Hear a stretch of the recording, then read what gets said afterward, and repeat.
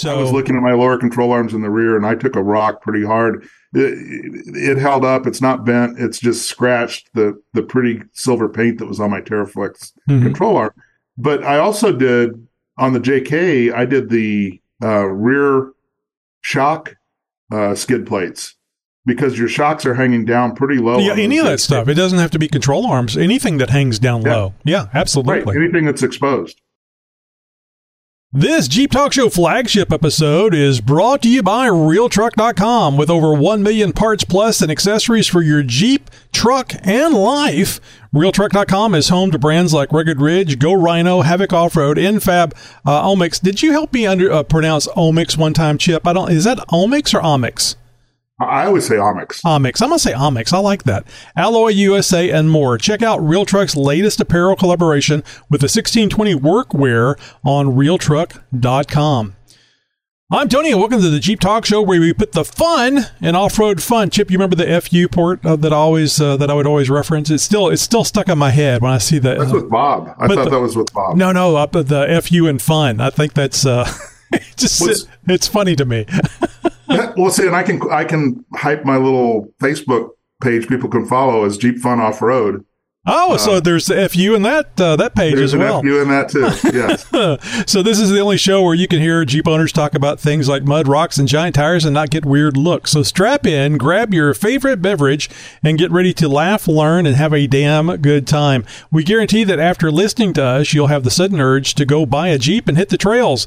Don't say we didn't warn you. You know, Chip, right before we started recording, you were talking about grabbing your favorite beverage last night on the Roundtable episode, and it did something to you last night, didn't it? Yeah, well, John Lee had strongly recommended that Garrison Brothers bourbon, and I've decided that Texas bourbons are a little stouter than some of those Kentucky ones. That's more refined in Kentucky. You're gonna start a fight, and you were saying you woke up as a furry this morning. Is that No. I woke up fuzzy. Okay, that's completely different. Completely different. Okay, so I don't identify. Yeah. On tonight's episode, in our news stories, the Avenger 2024 is now available. That's an EV, Chip, or is it? We're going to find out. In our Jeep Gladiator update, painting the Motobilt skid system. Yeah, I haven't painted or installed it yet. I know. What the hell am I doing? And must have for your Jeep, chamois real leather washing cloth. I don't know why they call this cloth. It's not a cloth. It's leather. Do you know what a chamois is? Yeah. I thought you were supposed to wear those like loincloths or something. You can. That's a great. That's a great Halloween. That's a great Halloween outfit. Or when you wake up in the morning after having bourbon, and you're feeling fuzzy. A nice moist chamois on my forehead might have felt good. I don't think anybody uses chamois anymore. They're wonderful, absolutely wonderful. Even if you don't wash your Jeep, it's great getting the glass, because you do want to see out of your Jeep. It's great getting all the water spots or all the water off the windshields and the glass so you can see clearly. Well, the chamois, I mean, what, in the 70s, 80s, that was the way I always washed the car because it didn't scratch the paint. Yeah. Now you got all this microfiber crap, but it works. But hey. I can't believe they're still selling the chamois because it's leather. I mean, they don't say. I think it's cow leather, but I'm not sure. But it's leather that you have to wet and wring out. And we'll talk about it more here in a bit. Like recycling cows. Yeah, exactly. I mean, if you're going to kill an animal, make sure you use as much of it as possible. Make its life worth something. Yes. Are you ready? It's time for the Jeep Talk Show with hosts Tony, Josh, Wendy, and Chuck. Hi, I'm Chip, and I've been busy planning my 2024 Jeep adventures. Looking up furry. I know what you were busy with. Furries. All right, so the Avenger is going to be available for 2024, or the 2024 model is now available. And I just want to point out, this is a story we talked about a while back. The Avenger is meant to be a fully 100% electric Jeep. Why? Because, the people. What's the range? I didn't even look. People are bad. People are bad, and we shouldn't be polluting. We shouldn't exhale. It's like the old Steve Martin joke where they say, "You mind if I smoke?" And he goes, "No, you mind if I fart?" And if you're going to smoke, just don't exhale. Keep it to yourself. But this is interesting because now Tesla is putting along with their vehicles and doing quite well, making some money on them.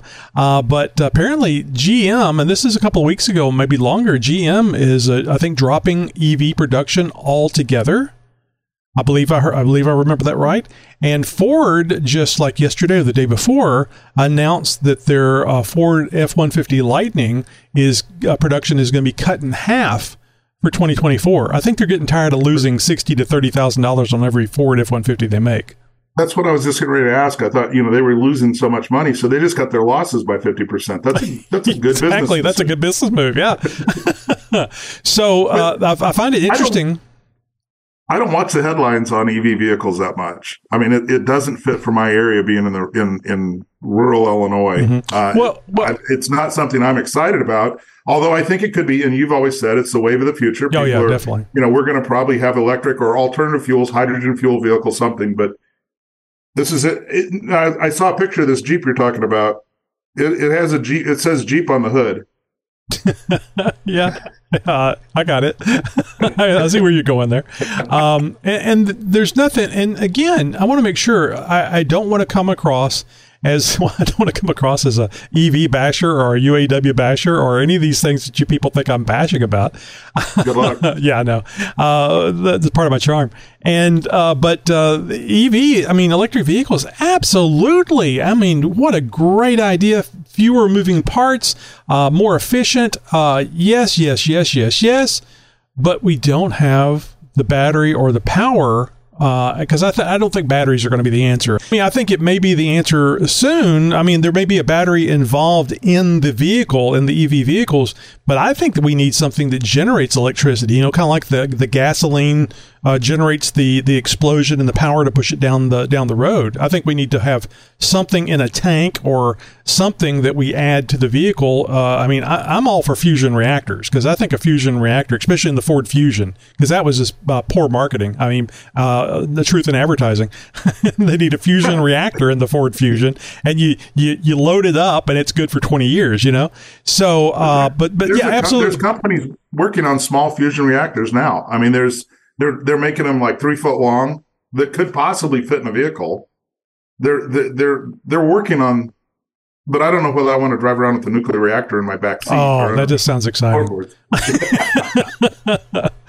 And it keeps you warm. It's like The Martian. You remember The Martian, where he brought that fission reactor and put it in the vehicle so he could get warm from the radiation. He was calculating up how much radiation he was going to get for the drive, because otherwise he would have frozen to death. You don't remember that? It was hilarious.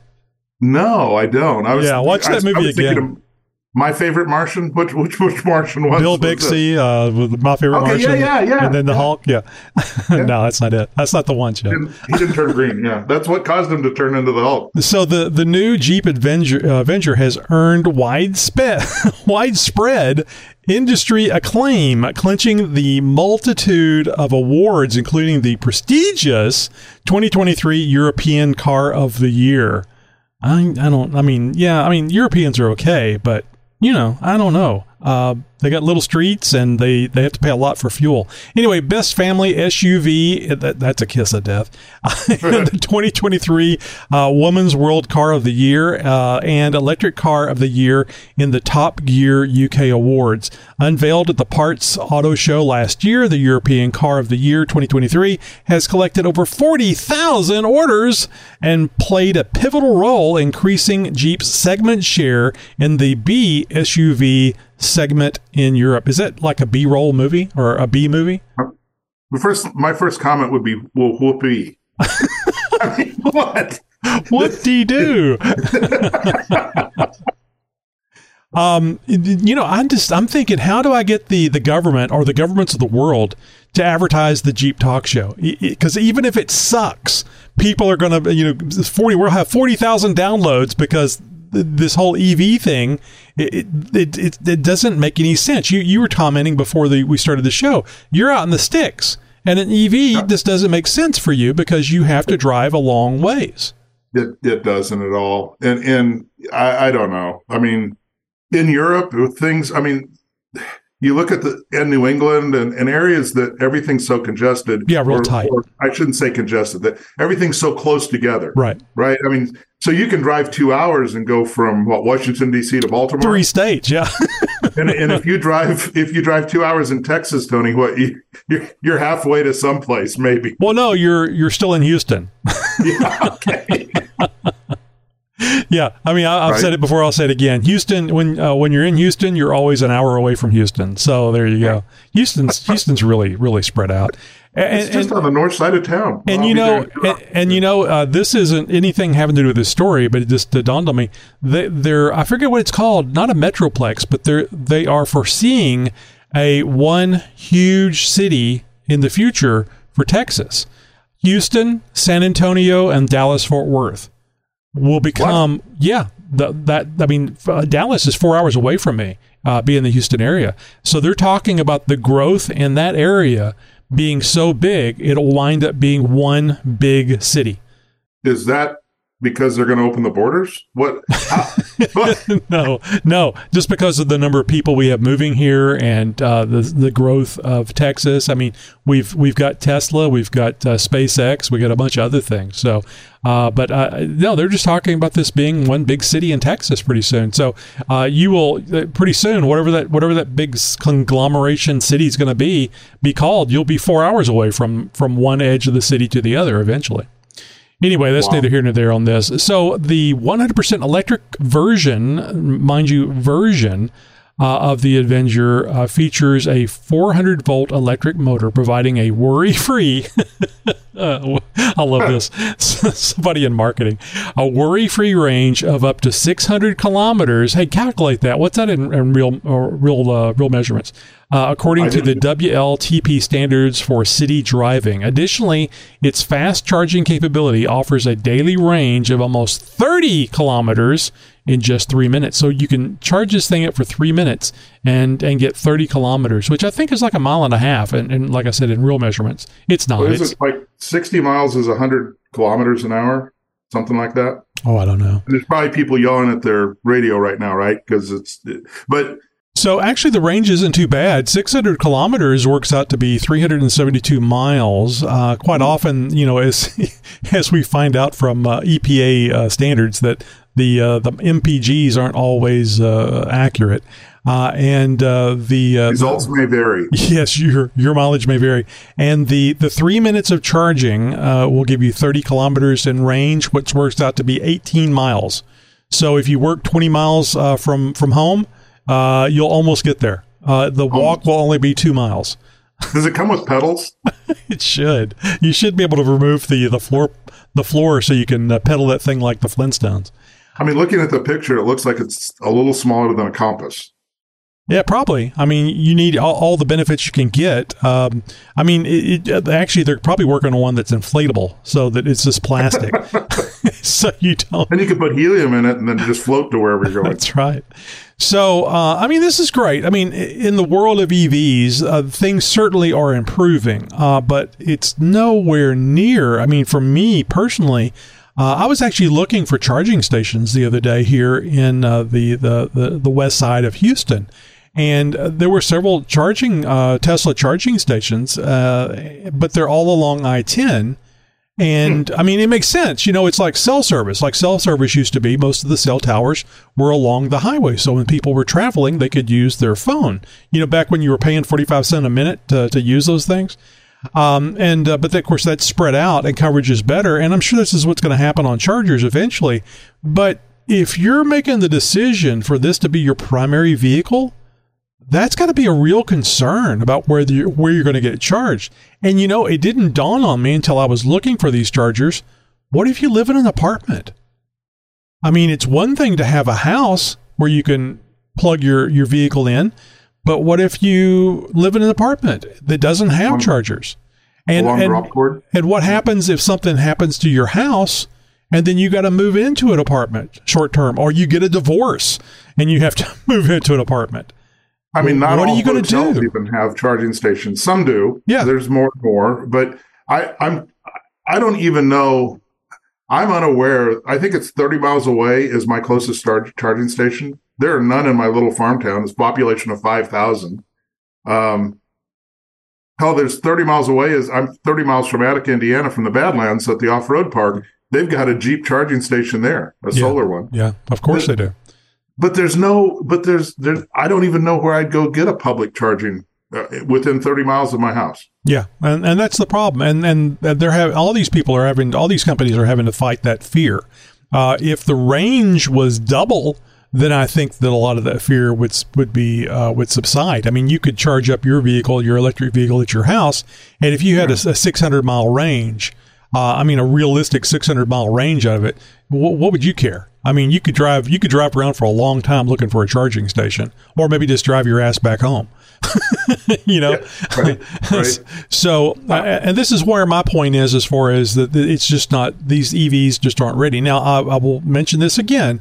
I am a Tesla stock owner, and I'm very happy with Tesla. I think it's great. But me buying one, I wouldn't mind having one, but I don't like cars.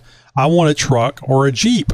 So, they just came out with a Cybertruck, which I'm very impressed with. But to me, that's not a truck. I mean, a truck is the thing that we saw from the 40s and the 50s and the 60s and the 70s and the 80s, and it looks like a truck. And the Cybertruck doesn't look like a truck. It looks like a car. But it pretty much has to be that way because it has to be more aerodynamic, because it doesn't have the battery capability. And the other thing we have to worry about is if the Cybertruck sales are very, very good, that thing has a huge battery in it, which means it's going to take longer to charge. And the electric infrastructure is going to be taxed even more. I mean, you talked about the small reactors that they're working on, not Tesla, but like neighborhood reactors. You didn't mention that, but there's actually neighborhood reactors that they're working on. Right. That's what these were. Yeah, that would supply the power for the neighborhood. We're going to need that. We're going to need more ways to get more electricity to be able to charge these vehicles. But wait, I'm not programmed to engage in such frivolous activities as jokes. I'm a highly advanced artificial intelligence, not your neighborhood clown. But if you insist on hearing something amusing, how about this? Why did the robot cross the road? To get to the charging station on the other side. I cracked myself up. Oh wait, I don't have emotions. Never mind. So if the grid, if you're already getting brownouts certain times of the year, California, whether it's California or Texas or whatever, right? It's happened in Texas. You've had some electrical shortages, and I'll just mention real quick, the reason why is because of renewable energies. The focus was on renewable energies in Texas for the wind and solar, and then we didn't have the capacity when wind and solar weren't available. And we were out of power for 36 hours here at the house. Weren't they? But weren't they like renovating or updating some of the plants or something too? And it was just a perfect storm. But I don't understand the renewable energies. Even the windmills, right? The fiberglass blades; those are not recyclable. They bury those in the earth. You talk about when we get into the lithium battery discussion. How much lithium is out there? People are clamoring to find lithium mines that they can use to get more. And then when we dispose of those batteries, are they recycling the lithium batteries, or what's happening with those? Is this really green? These are all questions that the politicians don't want you to ask. 60. What's the percent of coal burning electricity we're still using? Like 60%, 70%, something like that? Well, I don't know if it's I don't know about the coal, but alternatives. And even Elon Musk has said that it's nonsensical to try to get completely off of gas, whether it be natural gas or oil or any of these energy sources, coal, any of these energy sources that we've been using, because we don't have the ability to generate vast amount of electricity with alternatives. Come on. Frankly, the China syndrome, which I think there was a negative connotation for nuclear power anyway, but certainly the movie in the 70s, I believe it was, with Jack Nicholson, the China syndrome really hurt the nuclear energy, because if you want something that clean energy and very abundant, nuclear energy is where we should have been and should have been for decades. And this wouldn't even be a conversation. yeah, you get an occasional meltdown. I still think it's funny that Hershey, Pennsylvania was a meltdown, chocolate melting. but yeah, I mean, it's people that are making decisions based on emotion and not logic and facts. Well, and the nuclear, you can regulate the nuclear where there's so many still nuclear plants that are operating. Yeah, and that's a good way to raise the price too. Right. So I really like the idea of these simple, self-contained nuclear reactors that you can put near a neighborhood and move that, because there's a lot of losses in power lines. Because of the resistance in the power lines, that whenever you're moving this power across the grid, you're losing energy. And we definitely need to be in a situation where we have more electricity. We're absolutely going to need that. Even if we just don't do anything except continue to use batteries in vehicles, we need a lot more electricity so we can charge these vehicles. And especially California. California is doomed because they're not going to do nuclear reactors. They're going to do wind and solar, and they're going to tell you, well, it's going to be like the 70s whenever you had even in odd days that you could buy gas. Even in odd days when you can charge your EV. I just came up with a great idea. This is our $1 million. I was going to say, is this a Jeep Talk Show $1 million idea? So people go to all these health clubs and run on treadmills and ride exercise bikes. Can't you hook that up to the grid and then be generating electricity at the health clubs? Do you know how much extra work you'd have to put into moving that tread just to generate electricity? Well, you increase the resistance. Oh, just tenfold. Legs snapping. Yeah, I mean, we're going to get there. It's just we're just not there yet, and I don't see anything on the horizon that we're going to be there within the foreseeable future. And but you think back to Henry Ford and when he comes out with a car, and how many people were still riding horses and buggies, and they're like, oh, these cars will never go over, the big wheel, those original big wheel cars that look like a carriage with a motor on it. Yeah. Where are we at today? So we have to start somewhere. No, absolutely. I completely agree. But this artificial interest in EVs that is being pushed by the government and its green agenda, I think it's being realized when you see two of the big three saying, oh, we're not going to be making EVs anymore. We're only going to make half the EVs we were planning to make because the public just doesn't want it. So, I mean, the White House would probably say this is a messaging problem that we're having. No, it's a freaking fact and logic. It's a reality challenge. All right, so let's talk about this one. Again, remember, I'm not intentionally bashing the UAW. Stellantis layoffs at plants in Michigan and Ohio. Plants that build the Jeep Wrangler, Gladiator, and Grand Cherokee will move from 3 shifts of workers to 2 because the company says it needs to limit sales of those vehicles to meet California emission rules. I think there's some emissions. California runs the whole country? I think there's some emissions here, but I'm not sure they're talking about the same thing I'm talking about. Yeah, that's just strange. So, because you talked in the previous episode, right, about California dealers may not stock internal combustion engines. Yeah, California has some sort of rule. I don't have it in front of me here, but they're basically, was it 2030 or 2036 or something like that? They don't want any sales of internal combustion engines, ICE vehicles, in the state of California. And apparently 13 other states have climbed on board that same idea. So Jeep is not sending internal combustion engine Jeeps, or is not going to be, I can't remember which one it is, to these 14 states. And if you're a consumer in one of those 14 states, including California, you have to order it from Jeep with an internal combustion engine. Or go to another state and buy it, but then you also have to pass the emissions tests, right? So they could play a game and pass the emission test that an internal combustion engine doesn't qualify for emissions. Yeah, period. Well, in California, I think that the rule in California is that you can't sell an internal combustion engine vehicle in California. I think that's the rule. Oh, you know what? I just realized I completely forgot to mention on the last story on the Jeep Avenger that even Jeep is changing their tune. GM and Ford cutting their EVs, but Jeep is changing their tune because there's going to be a Jeep Avenger model with an internal combustion engine. So they'll have an all-electric version, and then they'll have one with an internal combustion engine. You read it. What was it? It was 1.2 liter petrol, which this is going to be European, engine capable of developing a maximum output power of 100 horsepower. It's about like a Cherokee at 5,500 RPM and torque of 205 nanometers. Yeah, this is Europe all over it. With a 6-speed manual gearbox. So I do not remember there being a gasoline version of this vehicle whenever we first reported on it a month or two ago.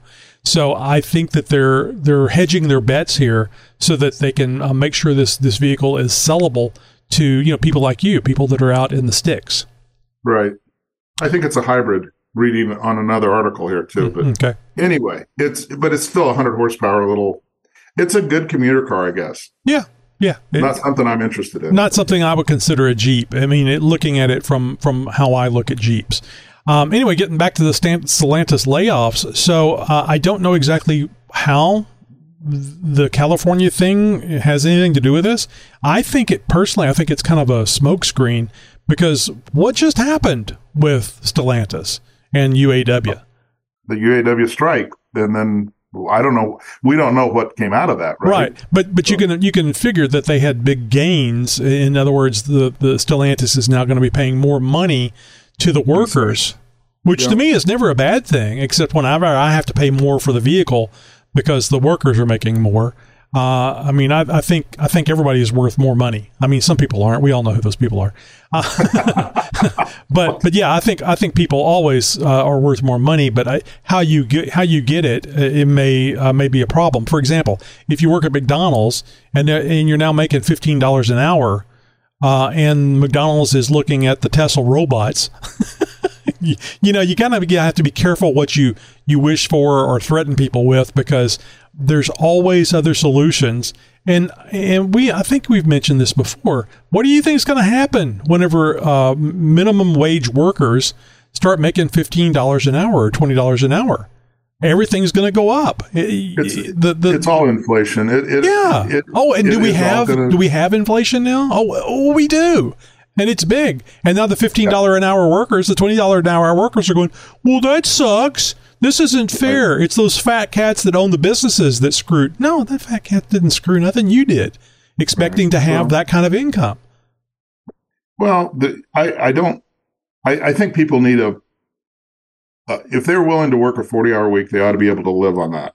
And you could argue whether minimum wage gets them there or not, but I don't bash the workers on this. And they didn't close the plants, right? They're laying off one of the shifts, so they're running. Well, 24 hours a day. They're closing one of the shifts, but the fear is that this will lead to layoffs. Well, it could. It's going to affect the night shift workers or whichever shift they curtail. But is it a repercussion of the strike and having to pay more? Is this California? How can they say that California is going to affect Jeep manufacturing to that point? I don't think there was that many Jeeps sold in California that would. Yeah, the only thing I can think of is because California has this rule and 14 other states are going by that same rule. So when's that go into effect? And those are mostly East Coast. Looking at that list of 14, they're mostly all East Coast states with the exception of Washington and Oregon. Mm-hmm. Well, it's a good time to move to Texas is what I'm thinking. That's where then San Antonio to Dallas to Houston are all going to be one big city because everybody got fed up. Yeah, exactly. So Stellantis said it plans to temporarily cut a shift at one of its Jeep plants in Detroit and make other changes at Jeep plant in Toledo, Ohio, that the automaker says will lead to job losses. Okay, well, there it is exactly there. There is going to be layoffs. So the automaker, which owns Ram, Chrysler, Dodge, and Fiat brands, said it is filing worker adjustment and retaining notification notices with respective government and the United Auto Workers Union. But out of the abundance of caution, the company cited the need to manage sales of the vehicles it produces to comply with California emissions regulations that are measured on a state-by-state basis.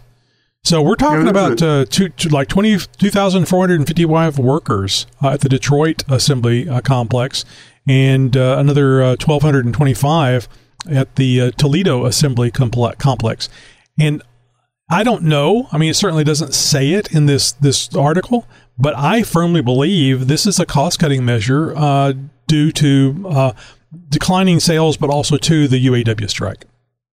Possibly. And what a crappy time of year to announce layoffs at Christmas, right? I mean, wasn't it just a year ago when they shut down the Belvedere plant? Yeah. And that was right at Christmas. So Merry Christmas, you're laid off. Ho, ho, ho. Well, that's an alternative employment. Well, they can go to McDonald's and make $20 an hour. When it comes time to wrench and repair your Jeep Wrangler or four-wheel drive vehicle, the clothes you adorn are often just as important as the tools you use for repair. With that, RealTruck.com has teamed up with 1620 Workwear for their first ever apparel collaboration featuring American-made, high-performance apparel. I have a hard time with that word. Clothes, things you put on, that are guaranteed for life. Whether you're wrenching under the hood, winching out of a mud hole, or gearing up for the next big job, 1620 and Real Truck bring you the workwear apparel to help you get the job done right and in style. Check them out at realtruck.com or in today's Jeep Talk Show show notes. And this is episode 945. Just go over there and you will see the link to realtruck.com/1620-realtruck. I was just thinking about wearables. I remember out at Easter Jeep Safari, F.U. Bob was wearing his YouTube certified mechanic that was cool. Logoed shirt, which I always get a kick out of. He gave me a link. Actually, he provided a link to the Jeep Talk Show team on one of our meetings, and I think it's a pretty cool looking shirt. I mean, I kind of like the polo shirt that Chris wears that has the Jeep Talk Show logo. But the one that the F.U. Bob wears makes him kind of look like a mechanic. And then they see that certification thing on his sleeve, and then they go, "Oh, you're a certified mechanic?" He goes, "Well, YouTube." And then they read it and laugh. It's just hilarious. The YouTube certified mechanic. That's Bob. Hey, there's nothing wrong with YouTube, and there's nothing wrong with doing your own work. You do not have to be a ASC certified mechanic to work on your Jeep. I've used YouTube so much just on little things. You mentioned that you did it when you were looking at repairing the trigger on your pneumatic air gun. Yeah, and decided not to work on it. Well, yeah, and then sometimes I make the same choice. I watch it and I go, "Oh shit, I'm not going to do that." Yeah, but I don't even know where I would get the parts. A lot of times there's little steps that I'm like, "Oh, I can do that," and then there's some little, you watch a couple of YouTubes and you pick out a little step that you would have missed otherwise. Mm-hmm. Well, when the guy pulled out the sawzall to get to the switch, I went, "Well, I don't know. Duct tape a half-inch pneumatic drive may not be the thing I want to do." Well, that's true on modifications too, right? If I see somebody pull out a Sawzall when they're doing a modification on their Jeep, makes me cringe a little bit. I like bolt-on stuff better than having to cut B-pillars or anything like that. Yeah. Gladiator. My name is Gladiator. Gladiators. Are you not entertained? Are you not entertained? Is this not why you are here? So, Chip, I have more stuff to paint. I keep buying crap for the Gladiator that needs to be painted, but good. I vastly what am I trying to say here? I would much rather want to paint bare metal, especially stuff that could rub against rocks and other things, than getting it with what's that crap called that comes off powder coat. Yeah. And I think I learned from Josh that the powder. Actually, it was another guest. I think Josh mentioned it too, but there was another guest I was talking to about powder coating, and apparently not everybody does powder coating correctly, and that leads to some coating. Yeah, that leads to some very negative connotations about having powder coating. They do it cheaply. you kind of get what you pay for. And there's some companies that will brag that their powder coat holds up for a long, long time. I don't think any powder coat's going to hold up against rocks. Well, not when it gets scratched off. And then it's kind of like back in the day. Didn't everybody run out and try to get their car Z-barred or something? And then you end up finding out that it's actually plugging the drain holes, or it's or it's holding the moisture against the metal, and you actually end up rusting underneath it, but you can't see it. And all that no stuff. Modification goes unpunished. Right. So, I mean, but to me, powder coat looks nice. But if you're going to use your Jeep as a Jeep, and I mean, hell, you maybe you have no plans in going off road, and you have a nice powder coated bumper, and then you get involved in a little fender bender. It may not even be your fault, but now the powder coat gets damaged. And correct me if I'm wrong, and listener out there, correct me if I'm wrong. If you know, you can't repair powder coat except remove it all and re-powder coat it. I'm not saying you can't half-ass it. You certainly can half-ass it, but if you want it to look like it did, the whole bumper has to be re-powder coated. I think you could touch it up with a can, but it's not like you said. Half-ass. You can half-ass anything. Yeah. So why would you start off with something that you may have to half-ass? I mean, if you really aren't going to be damaging the bumper or running into something in the bumper, and you want to, roll the dice, and you're not going to have a wreck or anything like that, yeah, sure, fine. I mean, it's your Jeep. You do whatever the hell you want to do. But for me personally, I would much rather rattle can it to start with, because when I rattle can it to fix it, it's not. It's at least 5/8 half-ass. Well, I mean, in some of the talk show, meetings, we've talked about. A lot of the parts come as bare metal, like you're doing, where you're going to paint it yourself, have the finish you want, go with the color you want, and you've got confidence that you're doing all the steps right. But sometimes, I was talking with I won't start listing manufacturers off, but some of the higher end manufacturers were bragging to me that their powder coat is just better and lasts, and their powder coat's going to last 10 years or something. Now, granted, if you drag it on a rock and you scratch it, I suppose on the bottom, it's going to start having issues. But there are also the cheap ones you get that say, oh yeah, it comes powder coated, but that's so thin and it's such a cheap job that, like you said, there's different standards that each one uses. So you have to do a little due diligence in trying to find, if you are buying a powder coated part, it better be a good job that they've done on it. There's a waterproof standard, the IP rating. They need a powder coat rating. So that whenever you go to buy something, that rating has to be met. To be able to get that stamp, a PC 13 or something, and you get this cheap junk from China through Amazon, and it has a PC of 2. You go, well, you know what you're getting there, right? So. Don't you hate getting up day after day to that same old annoying alarm? Announcing the Jeep Talk Show alarm clock. Are you ready? Are you ready? Are you ready? What's the matter, sleepyhead? Need a few more minutes? Well, you're in luck. The Jeep Talk Show alarm clock comes with a snooze. How are you, sir? How are you, sir? Good God, Mom, stop! I don't want to go to school. How much is the Jeep Talk Show alarm clock? $100? $50? No, don't be silly. It's only $49.95. And if you order now, we'll throw in a Jeep Talk Show sticker. It's just in time for Christmas. The Jeep Talk Show alarm clock, not available in retail stores. Void where prohibited, not an actual product. Warning, the Jeep Talk Show sticker may never arrive. No, if there is an option for powder coat or bare metal, I always order bare metal. And the other thing too is that why would I want to pay for something that's just going to be crap in 10 years even? Not everybody keeps vehicles for 10 years, but I think you're more likely to if you have a Jeep. Well, you've got a lot of the steps down that you're doing on preparing this bare metal, right? Well, that's kind of my concern is because, I painted the bumpers on the XJ, both front and rear, and I've had zero issues with it. None of the paint has come off. Oh, yeah, there might be some little rust spots on it and stuff, but none of it's flaked off. But on these Motobilt bumpers, now the first one, the front bumper, I had been a long time since I did any painting of bumpers, and I forgot to sand it. But I did clean it with what's that crap that you put a brake cleaning fluid. I cleaned all the grease and stuff off of it with the brake cleaning fluid, and that might have been a mistake. I don't know. And that's one of the reasons why I'm bringing this up, because I read recently that people are using mineral spirits to remove all the oil and the grease that's on the bare metal that's put on there to keep it from rusting, to do the flash rust and everything else that bare metal can do.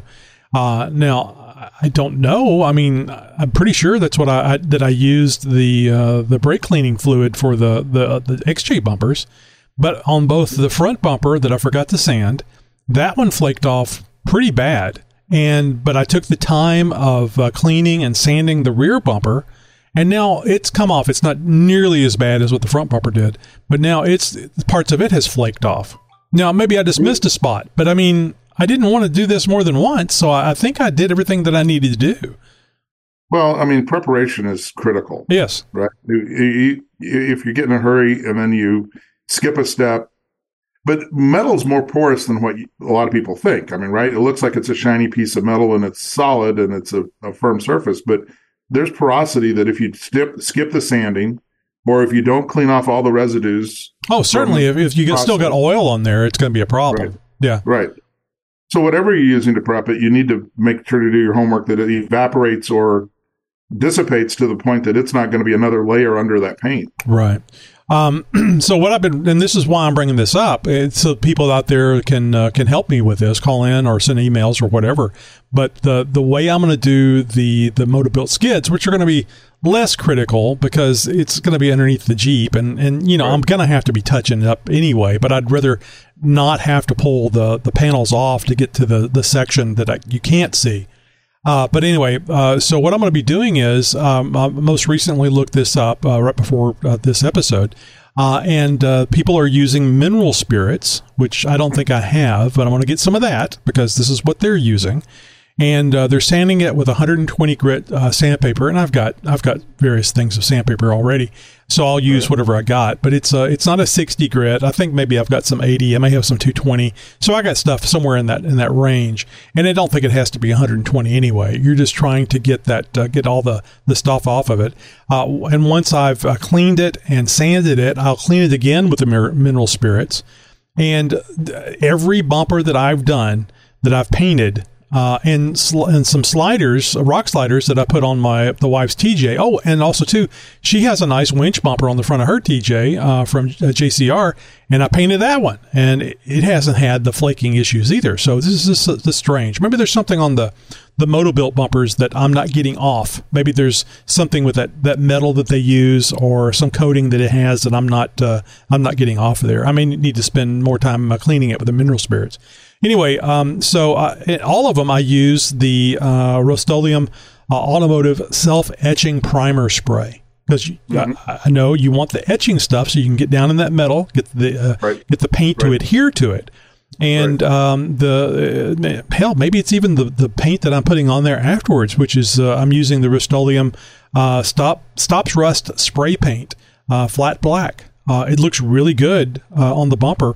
And it goes on there pretty quick and dries pretty quick too. And that's another thing. Maybe I'm not giving it enough time. Maybe I'm not getting given the primer enough time to set. I mean, I'm reading the instructions, and But anyway, so I have to do all these, and because this the Motobilt skid system for the Gladiator is so large, I'm going to be installing this stuff in pieces. Which I spoke with Rob Bender. The other day, it was on one of our episodes, and he says, "Oh yeah, absolutely. You can put the belly pan on, and then drive around with that, and then put the other pieces on as you're ready to go." So my plan is to focus on getting the belly pan, which is the first thing you install, getting that primered and painted and ready to go, and then figure out a way to lift it up in place without damaging the paint. Right. Well, I did mine in a garage just without a lift, and we just used a floor jack. Yeah, that's what I'm going to do. There were two of us, which made it a little easier, but mostly it was one person could do it. The two came in handy because we needed to run and go get this bolt or this wrench or whatever, so the guy could still be under the Jeep while yeah, that's very handy. The floor jack lifted lifted it into place. Really well. I went with the rock hard 4x4 system. I think once you start bolting that in, though, Tony, you're going to want to put the whole system in because it all just kind of ties. Well, I'm not going to be able to because the rest of it isn't painted. I don't have room to paint all of it one time. Oh, okay. So I'm going to focus on the and then the neat thing is that I can work on the next piece once I get the belly pan in there. I'll have a little more room, and I can work on the next piece, which will probably be the oil pan engine thing, because that makes the most sense to me. To first off, you want to protect the transfer case, transmission, and stuff. Now let's put on that skid that goes up front and protect the front of the engine. And then the other two skids, it's nice. It's really nice the way they have it set up. And also, too, you don't have to support anything whenever you're putting this stuff on, because you don't take the transmission brace out of there. You just put this up, and I'm just really looking forward to getting that on there. It's just such a damn sexy skid system. So flat, nothing hangs down. Peace of mind. When you're off-roading and you hear something rub, I mean, I always you just go. What's a skid plate system? And I'm like, flip over a Matchbox car and look how smooth the bottom is. Exactly. That's basically what you just did, right? You've got a solid system that, I just hit a rock, but that heavy skid plate is there to handle it, and it's probably going to slide off a lot easier because it's smooth. And really, it was fine. I went to EJS. I slid on things. It's fine. I mean, that main bar that goes across there is bent a little bit. So, but it didn't come off. Let me correct me if I'm wrong here. An airplane wing is flat on the bottom, and then it's curvy on top because it causes the air to move slower on top, creating lift. Yes. So, is this thing going to maybe take off like in a tornado or a hurricane? Because only if you've got a 392. Oh, okay, I'm good then. All right. Yeah, and that's a great analogy, the Hot Wheels, because you see that, and then you see the reality of the vehicles, and you go, "What is this porous piece of crap? Look at all these holes in here and all this stuff around there." So I'm just waiting for a nice litter of cats to make a homestead in my skid system. I haven't had anything really build up in there too much. You got to kind of try to get in there and wash it out. Especially any mud. Yeah. Right. But where you were talking about it at Moab, I mean, there's waterfalls and steps and things we're going over, and you're going to rub once. But if you get in an extended rock garden that's like, a quarter mile long, that's just got basketball shaped rocks all over in it, and you're bumping and bumping and bumping repeatedly. We've talked about having your diff covers, heavy duty diff covers or diff skids. But having that whole skid plate system where your oil pan, your transmission, your transfer case, your gas tank, even the exhaust system is protected by this Motobilt skid system, which is so cool. Yeah. They're really, if you're going to do a lot of more aggressive off-roading, it's something to really consider, and it's not a terrible expense. I mean, no. Somewhere you can probably find a system for $1,000 in the $1,000 to $2,000 range, and then you've got all that protection.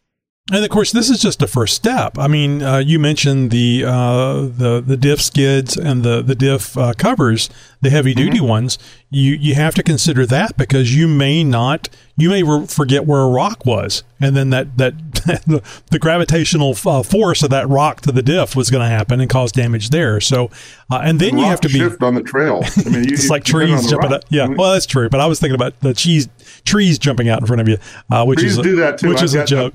I've got a dented fender from a tree that jumped out right behind me, and damn moving trees. And then the other thing is you have to protect the lower control arms, because you can bash those things on rocks, and that can ruin a day. So I was looking at my lower control arms in the rear, and I took a rock pretty hard. It held up. It's not bent. It's just scratched the pretty silver paint that was on my Terraflex control arm. But I also did, on the JK, I did the rear shock skid plates, because your shocks are hanging down pretty low. Yeah, any of that stuff. It doesn't have to be control arms. Anything that hangs down low. Yeah, absolutely. Right. Anything that's exposed. Yeah. So this is just a first step, and that kind of makes the fun thing too, because let's all be honest, it's just fun getting stuff and bolting it to the Jeep, and it's a continuous project. It's a sickness, but it's a good one. It's a good addiction. So anyway, this is, in the big scheme of things, do I need a skid system? Nah, probably not, especially with the amount of wheeling I do. But this is something I wanted to do before EJS 2024. I think it's just a good thing to have overall, because you never know, even if you're not an off-roader, you may be one in the future, or you may be in a series of events where you have to be. So you might as well have your Jeep set up in an emergency where you can get from point A to point B and not have to worry about it, because it really doesn't cost that much. I mean, even having it installed, I bet you it wouldn't cost more than $500 to have this installed, especially the Motobilt skid system, because it doesn't require a lot of effort. Typically, all those holes line up. They've got them drilled to where your bolts go in, to where there's already holes in the frame, and you're using existing holes, and everything interlocks together. It's a very well thought out system. So off-road is one thing, but I've driven enough highway miles, and there's, there could be part of a pallet that fell off of a truck, some road debris. There was a piece of metal laying in the road one time that fell off of a semi or something, and it reached up and it looked like a tiger had clawed my front bumper I was driving a Dodge car at the time, and an Intrepid, and it just looked like a tiger had taken its claw and ripped the whole front bumper. Mm-hmm. So if you've got the skid plate system and you do happen to come across road debris, it's there to protect. I mean, you're not going to puncture your gas tank.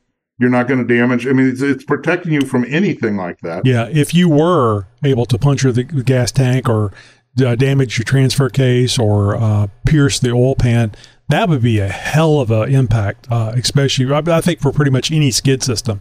So, Well, I fragged an oil pan.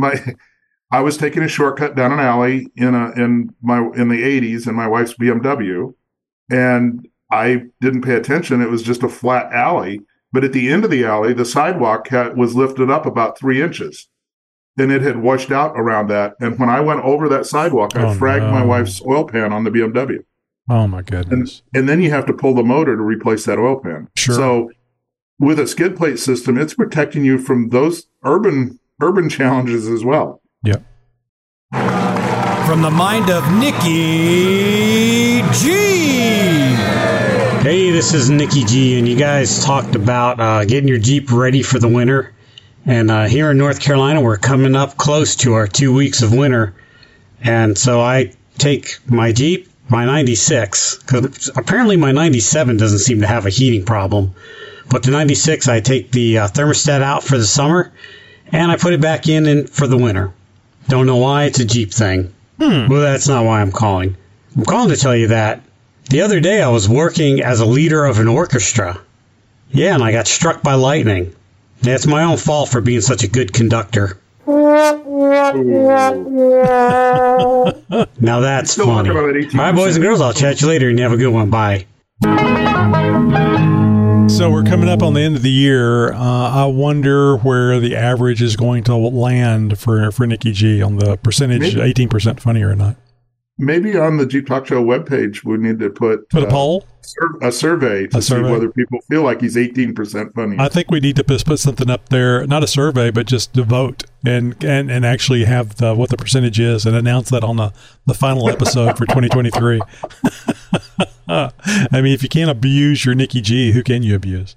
Right. All right. Coming up later this week, tomorrow, actually, Friday. Every Friday is an interview episode. We have a great interview with Anya of MyTop, and you can go to MyTop USA. That's the name of the site, mytop.usa.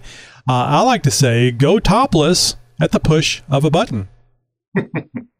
Sounds like Mardi Gras and a handful of beads. Yes, I like that idea. All right, and our must-have stuff for your Jeep, we were talking about earlier, a chamois, and just me trying to pronounce this thing, looking at the word, because I've been using one and saying this for years without actually seeing the spelling of the word. This looks like Chamois, or like Illinois, Chamois. But sometimes I mispronounce stuff like that. Yeah. Rendezvous. How do you spell rendezvous? And I always just say rendezvous because it's spelled that way. Yeah. My wife hates it whenever I say debris, but it helps me spell it right. Debris. Yeah. And because she hates it so much, I always, when I'm just throw it in there as debris. And she goes, "Stop saying that." It's a guy thing. So this natural chamois real leather washing cloth. What do you think that is? You think that leather is cow or sheep or? I think it's cow. I think so too. It's huge. This one, she's holding. That girl is holding it up, unless she's. Two of these, you could make a dress. You could make a Wilma Flintstone dress out of this. I was thinking about what was it, Bo Derek in the movie 10. But yes. Very true. Yeah. Very true. And the bonus is you'd have to get it wet, otherwise it'd be all hard. So it would have to be worn wet. So damp, moist. Yeah, damp, moist. Yeah. Anyway, they say a real leather washing cloth. I don't think this is technically the term we're looking for on cloth. Cleaning towel. This thing is only $9.49, and I think everybody should have one. Do you have a chamois that you use on the rare occasions that you wash your Jeep or maybe your other vehicles? No, I have one. It's in the basement, but I used to use it because it got the water spots. It took the rest of the moisture off at the end. Yes, exactly. They're talking about it being a cleaning cloth. No, the vehicle has to be the vehicle has to be spotless. Otherwise, you're going to get up grease and dirt and everything embedded in the leather. It gets embedded, and then it's not as soft or smooth, and you could still damage your paint. But typically, I'm just using sponges and microfiber cloths. But I think this works so great for the windshield or the windows. It gets the glass super clear, and you don't wind up with water spots that you're looking through. Right. Yeah. Well, I always cleaning the windshield. Like when I'm off roading, you're on day one, or you're pretty clean, but you get to the end of the trail that day, you go the second day, or let's say you go through a mud hole. I'll go out and clean up. I go to like Napa or one of the parts stores and buy that foam windshield cleaner stuff. Yeah, the squeegee. And then I've got a roll of those blue shop towels in the back that are really soft as well. You can get those squeegees for free at gas stations.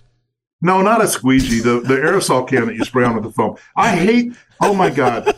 So our local gas station went to the cheapest damn squeegees because I guess people were stealing them. Yeah, it's like umbrellas. Umbrellas are free. I'm almost ready to change gas stations just because they got shitty squeegees. Yeah, so that's a joke. Don't take the squeegees, people, but you can get them. You can get them at Walmart and stuff.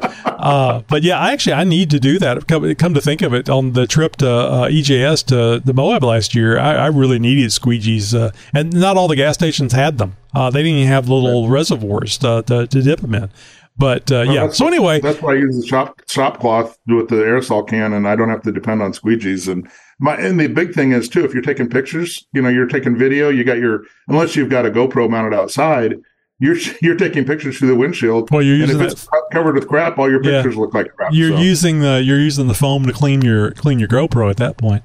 So this is ideal for cleaning car, window, mobile phone, a camera, mirror, glasses, watch, jewelry, which they misspelled on Amazon, silverware, etc. Durable, no deformation. It doesn't deform. Convenient for carrying with.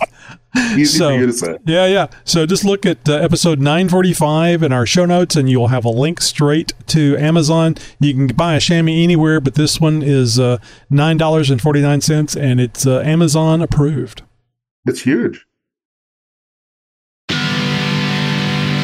It's always a little sad when we hit the end of the trail, but there's always another trail ride just down the road. Jeep Talk Show has 4 episodes a week, Tuesday through Friday. Don't forget about our Chit Chat every other Monday, so that would be 5 episodes on those weeks. Subscribe and never miss an episode. Speaking of subscribing, consider keeping the Jeep Talk Show on the air. We don't know what the hell we're talking about because there's no air. By subscribing to the show via Patreon. You can just go to jeeptalkshow.com/contact and find all the ways to contact us and sign up for our newsletter, and also to become a Patreon subscriber. Chip, thanks a lot for being here again this week, and hopefully we're going to have you back here so we can hear some more good Jeep $1 million ideas. All right. Thanks, Tony. Appreciate it. Broadcasting since 2010.